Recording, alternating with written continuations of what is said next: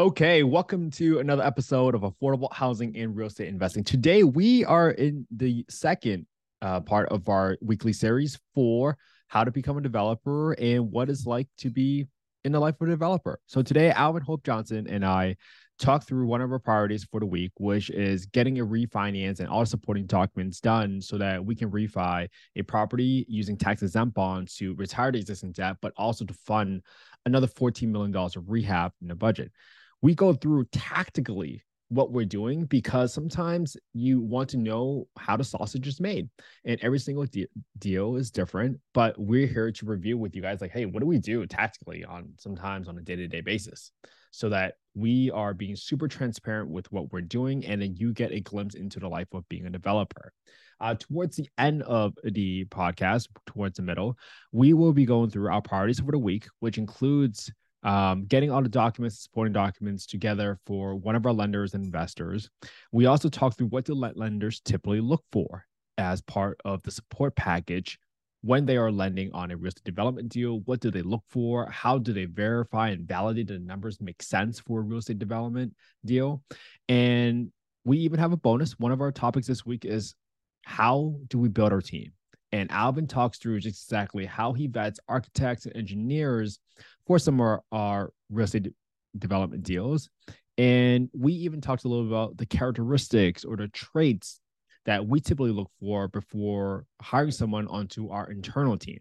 So this is all going to be amazing and super valuable information for you to consider as you think about expanding your team and scaling your growth so that you can realize your dreams of owning multifamily assets. Please make sure you give us some feedback on what other topics you want us to cover. Make sure you subscribe to our YouTube channels, youtube.com/@Kent_HE and youtube.com/@ the new look of affordable housing. All right, let's get into it. It's in Louisiana we didn't buy it. We had a partner buy the note. And the note was about 12,400,000, these two notes right here. And when he bought it, there was 10,000 things on title that were just horrible, but that's okay. Because when he bought the note, we had the right to foreclose and wipe everything clean on the title, but we didn't want to do that because we wanted to keep the basis of these notes in place.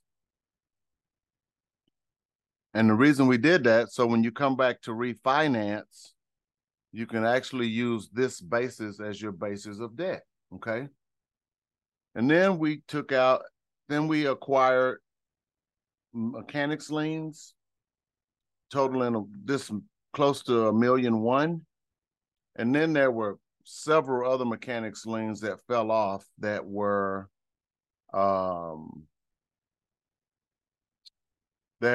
expunged because of subscription. And so now that we're refinancing this thing, all of this stuff on title canceled via subscription. This was a debt, this was a debt, this was a debt, this was a debt. For the audience that's following, right, Alvin, that 1.1 million mechanics lien, was that from pre-existing renovations before you acquired a property, or were they placed on a property when you were renovating the property? This was pre-existing, pre-us. Okay, got it. So when our investor partner bought the notes, these two notes, he also acquired about $3 million worth of mechanics liens. And here's $1 million, one of them. And then there are a couple of more that I'm going to add here, okay? All of these other ones. So for the listening audience, you may file a lien against somebody's property and yep, you're good until you're not good. And what makes it not good is that these things actually time out after so long that if you don't renew your lien position. Got it. So if the lien holder does not renew it, it gets wiped off. That's correct. Got it. 2007, 2007, 2003, 2003, 2000, even a state tax lien. That was canceled via bankruptcy because this thing was also in bankruptcy when we bought it. we acquired Mm. the bankruptcy judgments as well. Here's another one. Council bill subscription. South Bank, those were. And so now the lien holder, our new debt holders, because we are using all of this debt as basis, need me to show them how this is truly debt and what it was used for. Because we're using tax-exempt bonds to finance this, they need to ensure that the tax-exempt bonds are paying off debt incurred by the property for the use of the renovations of the property and not to inure to anybody personally. Because this could have been a lien filed on here by somebody that got paid for money work they didn't do. They need us to show that. So what I've done is I've gone back and attached Dropbox links to all of the documents. Because we're using tax exempt bonds to renovate the property now, right? So the old lien, I think it was like 6 million, so $12 million of debt that is staying in place, and we expect to use the cash flows from the property to pay down that debt. The new tax exempt bonds is supposed to be only used for renovations. Am I saying that back correctly? And to retire legitimate debt. Okay. So here's a legitimate debt for $1,075,000.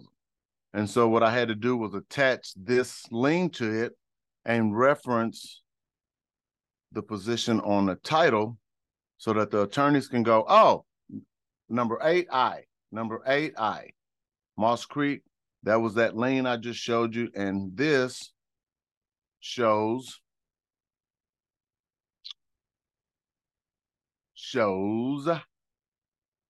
that Moss Creek Development assigned this loan to Triple Grove. That's our debt holder. That's my partner that bought that debt. And so now we can utilize this as part of the basis. And so I see. So I'm just tying everything from title to this document so that I can send this to the attorneys so that we have a tax attorney that's given an opinion for these tax-exempt bonds that, yes, this money from these tax-exempt bonds is paying off legitimate debt. Got it. Legitimate debt that's still on the books, but it was related to either purchase of the original property or it was related to actual work done on the property. So it's qualifies as legitimate debt. Okay. That is correct. Got it. And then this debt, this $800,000 was money that we borrowed after we bought it to put roofs on the property. And so I'm going to have Peggy put all of the and so okay, well, now that 830, how we know y'all didn't pay yourself? Well, we have every invoice for this money that was paid out. So I'm going to have her attach all of these invoices into this Dropbox. And then I've got another $3.5 million to put here, another $5 million to put here. So it's like another $8.5 million that will be debt. And I'll have her put all of those into a folder as well. And then I can send this off to the attorney. So this is, and what did I learn here? Even though now our lender, Triple Grove, is a friend, he gave us money whenever we needed it, however we needed it, for whatever we needed it for this property.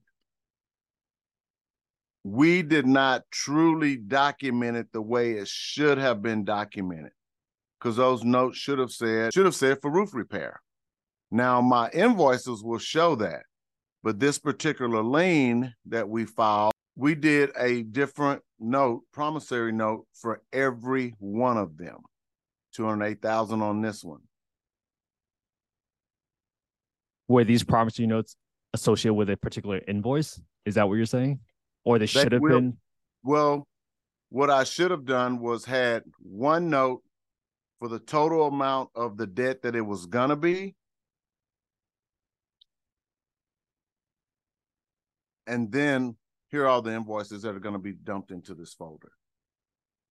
That all of these numbers will tie together to match that $830,000. Should have had one note for roof repair and then have that note just have drawdowns every time we drew from it to get to the total. So now, what I didn't know back then, what we know today, best way of documenting this, at least we filed it on title so we can prove it. That's the easy part. And now I'm having to go back, or not having to, I get to go back and just make this really easy for the attorneys and for everybody to follow that, yep, here's the title, here's that item on title, here is the Dropbox folder that it's in, and here are all the receipts and the notes and everything that tie in with it, and really a great deal. And so I'm going to run over to Peggy real quick and tell her that this is a folder for that to drop in. And then I'm going to have another folder here. I need the amounts for the $3.5 million loan and then a $5.5 million loan. And then I'll put a Dropbox folder for that as well. Got it. I guess the takeaway for listeners, like, document well, track everything well, and then at the same time, that gives you flexibility when the time comes to do your refinance or whatever. Great. Absolutely. And if we didn't have these notes that we filed for that, yeah, you have receipts, but how many people are literally going to want to go through that and add that all up? Fortunately, we were able to go back. Fortunately, we filed it on title, so it's a matter of record. Multiple indebtedness, that's what I'm working on here. This item T, 8T, multiple indebtedness. So I'm going to take and stack all of those notes in here. And then here's another one, multiple indebtedness for that. I'll tie that. And you're also protecting your lender in this scenario too, because Absolutely. They also want to be on title. You actually Absolutely. definitely want to be on title. And this was a friend who wasn't a trust issue, wasn't a concern. He actually offices right next door to us. So it's like he's close enough to know exactly what's going on, but still document, right? Right. You borrow money from your mama, document. And then we had it recorded a record, and then that'll be easy. And so for the listeners, that's my lesson. I had to we documented it to some degree, but not to the degree that I would do it today. Amazing. So thanks for sharing that, Alvin. Yes, sir. I just wanted you to know what we're doing. And then also our listening audience can, because I'm sure that we will run into something like this again. Well, that's perfect, because I was just going to talk about the top 2 priorities for the week. I mean, what are we doing with the proceeds from the refinance on Cyprus? Paying off debt. Is that intended to pay off all the debt? That will pay off $20 million of the debt. And then I think our rehab budget is right about $14 million. So we'll put another $14 million worth of rehab into this asset. Got it. So we're raising tax-exempt bonds, paying off the old debt, using the new part of that raise to renovate the property, and then the cash flow from the property afterwards will be used to service the new tax-exempt bonds. That is correct. Got it. So what's the other priority for the week, Alvin? For the listeners out there that's wondering what it's like to be a developer, what's going on with the other raise that we're closing in a month? Let's see. What else? Well, that's a couple of questions. Priority for the week. Priority for the week is to complete this process of documenting these notes with the paid invoices and et cetera, and getting that to the attorneys before the end of the day today. Mm-hmm. So my day will be kind of jam-packed with that.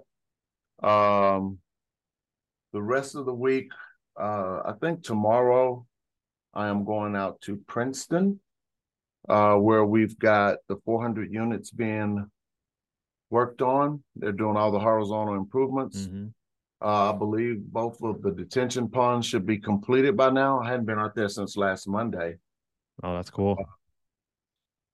Well, about 11 days.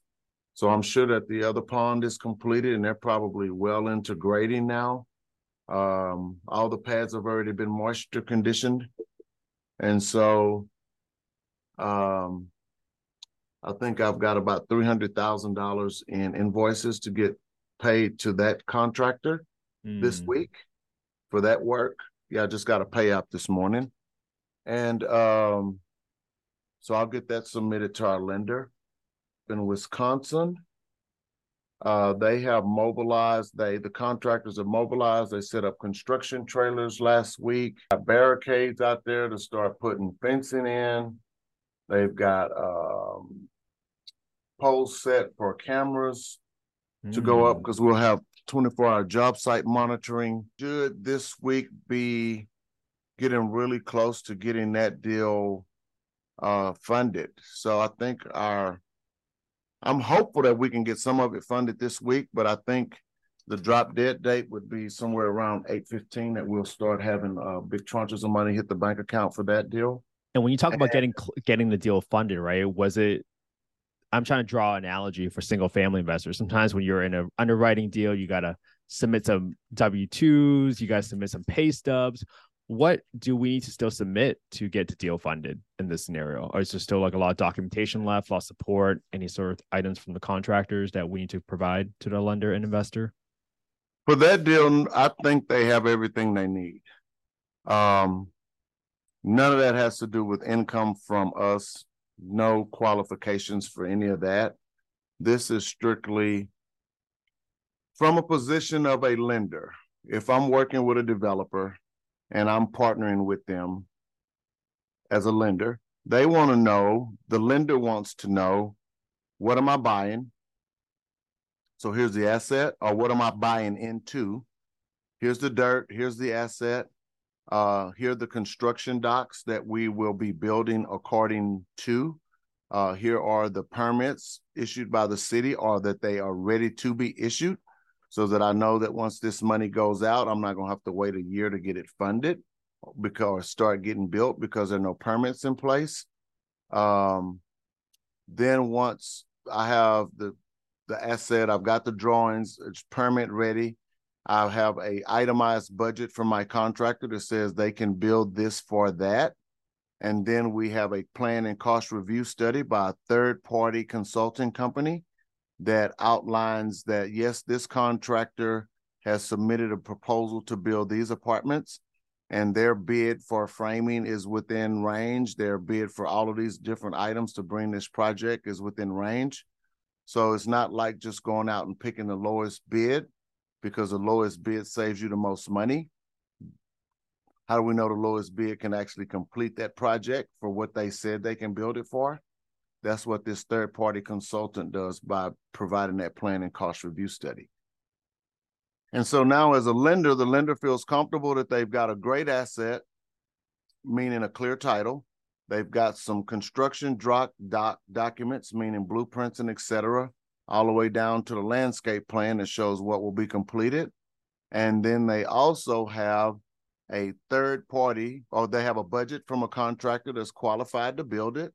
And then they have a insurance policy from this contractor that says it's a performance and payment bond, payment and performance bond that says they will complete it. If they don't complete it, then this contractor's insurance will pay somebody else to complete it. We've got a max price guarantee that says this price of this development will not exceed X unless there's another COVID and force majeure and all that stuff, but we're not going to get into that. And then we have a third-party consultant that says this contractor is qualified to build it, and based on our analysis of our expertise and looking at market conditions in this area, that this is a qualified bid to be able to complete this project. And so now you've got a full package for this lender to feel comfortable being able to lend on, to know that their money is going to get a project that's going to be completely built. So we've supplied all of that. There's some other underwriting stuff that the lender needs to do on their part. I'm not really that abreast on, because you know, it's just like dealing with a bank. We don't know what the banks have to do on the backside for them to be able to monetize our loan. That's the process that we're going through right now.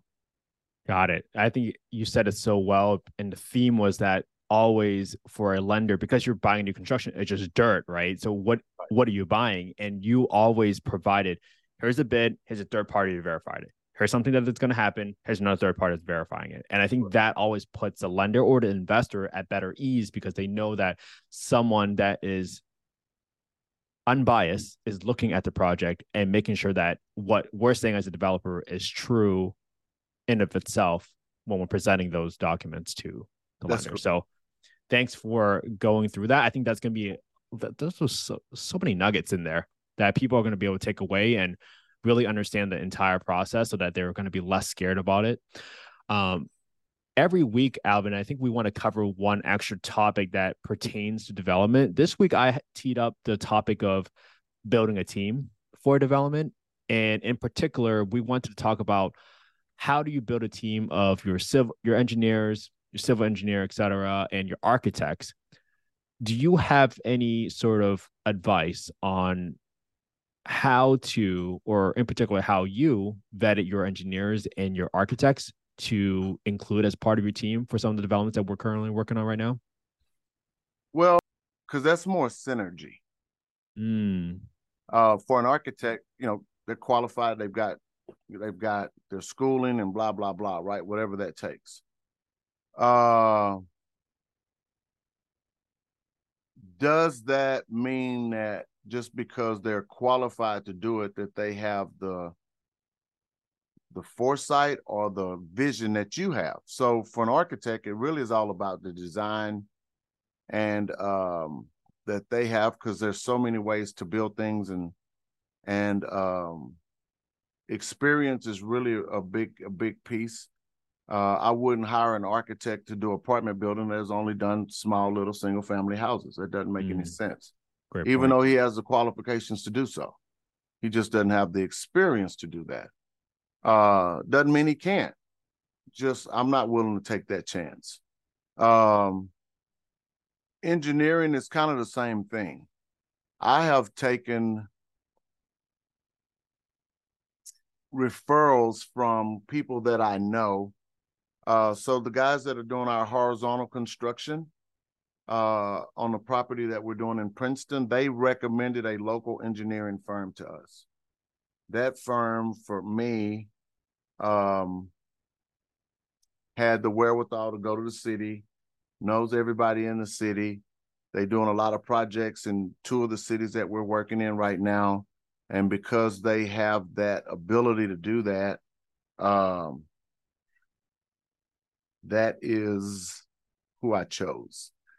And I think that's so important, right, Alvin? Like having the relationship with the city, knowing how the bureaucracy works or how the approval process works. That's really important because that could shave a lot of time when you know, like, hey, this inspector will probably ask for this question, or during this review of the plans, they will probably look for these types of items, and you want to be as prepared as possible. Like one example I had was like in San Diego, I met one of the people that reviews the plans, and they were like, hey, work with this architect. In general, most of the times when they submit work to us, it's pretty good. And I think that's also a very good way to go about it and how you build your teams. Like you can look at it from referrals from other investors, or if you already have connection with the city, you might be able to ask them like, hey, who has done good work for you guys so far? Where has the quality of work been? Because chances are the city probably wants to work with people that, like you said, has the wherewithal and the competency to work within the confines of the process that's been defined by the city. So absolutely love what you just said there. So that is what, and so that's worked out for me. Team building, it's all about, I don't want to work with anybody that doesn't believe that what I'm doing can get done, period. And I've never seen a coach play a quarterback that didn't think he could throw a touchdown. Why would you do that? Why would you put a guy in a game that don't think he can play? So I'm not going to put anybody on my team that doesn't think we can't get to 20,000 units. I'm just not. Because if they're thinking that way, then every thought is driven toward the efficiency of what we're trying to do and not just trying to hit a home run or make a paycheck today. Real simple. That's a great point. That's part of being a leader, Alvin, where you set out a vision and you want to make sure you inspire your team to embrace that vision instead of coming up with excuses on why that vision cannot be accomplished. Because that affects the vibe and the atmosphere of your entire team. If you have, I won't say negativity, toxicity, but it's resistance. And when you put in more resistance, you're making what might be a difficult objective even more difficult. Good. That's correct. You just talked a lot about synergies and make sure that people believe in the vision. Are there any, you've been in this industry for a while, you've seen what makes someone successful in real estate.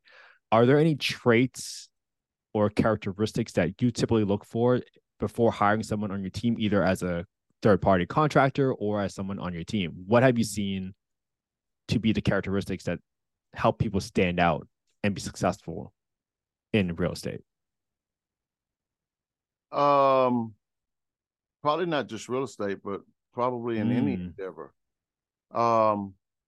And being a third party vendor is totally different than being on our team. So for me, with the being on the team part, my circle is really tight, really close, and there has to be someone like a Kent He or Darren Stover that has exhibited the ability to want to be a part of the team, to want to add value, not just to what we're doing, but to enhance my life. Because that's how I am with everybody around me. Kent, you came to me and all you wanted to do was show that you could add value. I mean, here we are doing podcasts. Here we are doing all of this stuff to help everybody around us in these communities, right? That's a big deal for me. And because you're willing to do that for everybody else, then I know that's what you would be willing to do for this team, because everything I do here doesn't just benefit me, it benefits the people on this team. From a third-party vendor perspective, it's not just price, it's the ability to want to help. It's the ability to want to carry the torch, because with some of these vendors, fast pay make fast friend, right? But sometimes there's not fast pay. I'm sitting here right now answering an email to one of our lenders who hasn't released the draw from last month from the guys that are doing our horizontal construction. Oh, now I see why. So I got a question for him.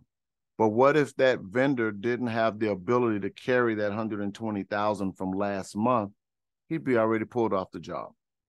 And so it's a belief that they have to have, again, in what we're doing and in us. Because if they don't have that, then he would require 25 or 30% down to get started and all this crap.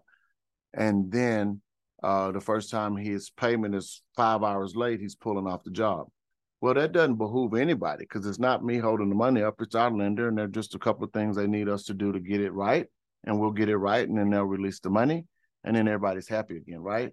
So it's more than just the price. It's more than just the ability to do the work. It's really more about attitude. And I think that attitude goes personally with the ability to be on our team, either as a vendor or as part of our team.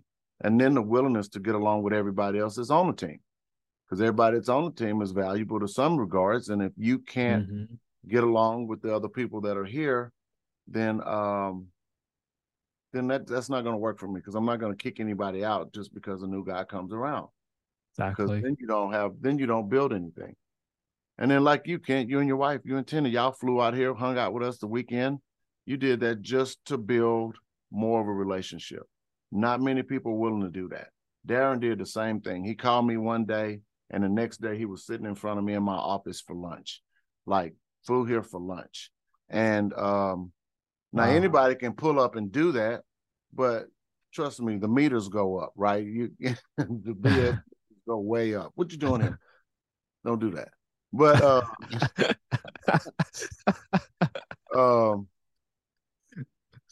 well, this is why we get along, Alvin. And I think you said it really well. And I thank you every day for this opportunity. I'm truly, truly grateful to be part of the team, Alvin. I really believe in what we're doing, and I'm going to do everything in my power to make that vision come true. Plug in wherever the team needs help, and make sure that I'm not coming in here to try to change everything, but rather just to offer different perspective and see where now we can do what we're doing already, but a little bit better, and do more of what's already been working. So I think that's been really, really cool to be a part of. And I thank you every day for letting me to share your vision, share your mission, and be able to talk about it. And I'm so proud of it when I talk about it. I'm just like, hey, we're going to put 20,000 units in 5 years. Some people are like, that's crazy. And I'd be like, just watch us. Right. Just watch us. And just And guess what? Even if we don't hit 20, 25,000 ain't bad. 25,000 ain't bad. And the beauty of it is that we're not doing this for only the betterment of ourselves. Here we are putting all this information out, letting people know that the reason Springboard RA exists is to help other aspiring real estate investors realize their dream of owning multifamily assets. And we want to help them. That's it. And I think that when your intentions are as pure as they are, I think people really see through that. And that's how we've been able to build such a great team of not internal folks, but also external third-party vendors that believe in our mission and aren't going to be extremely difficult. Now, we're still going to get them paid because that's very, very important. But sometimes these things happen. And I think that's where people really need to understand in development, things will pop up all the time, just like the issue that we're running into right now, where, hey, they didn't release a draw for some reason. So you got to, when that problem comes up, you have to block and tackle it, solve it, and then get people solved. Like there's no playbook exactly for what might happen because every lender is a little different for every single case and for every single project. But when you have a team like us that is committed to your success, that's what's going to help you become successful. That's what Springboard RA is here for. Yeah. So, no, this is cool, man. Alvin, I love this conversation. I think this is like the second of our weekly podcast series of life of being a developer. So this is going to be really fun for us to kind of keep going and really kind of open up the doors and crazy amount of transparency to the public so that you actually understand what it takes to become a developer. Because sometimes it's not all unicorns and rainbows. It's never always unicorns and rainbows. But that's okay. They're still out there. Just because they're not forefront, there's still unicorns and rainbows out there. That's right. And sometimes we just got to be able to pick our vision up beyond what we see right here to keep our eye on those rainbows. Yeah.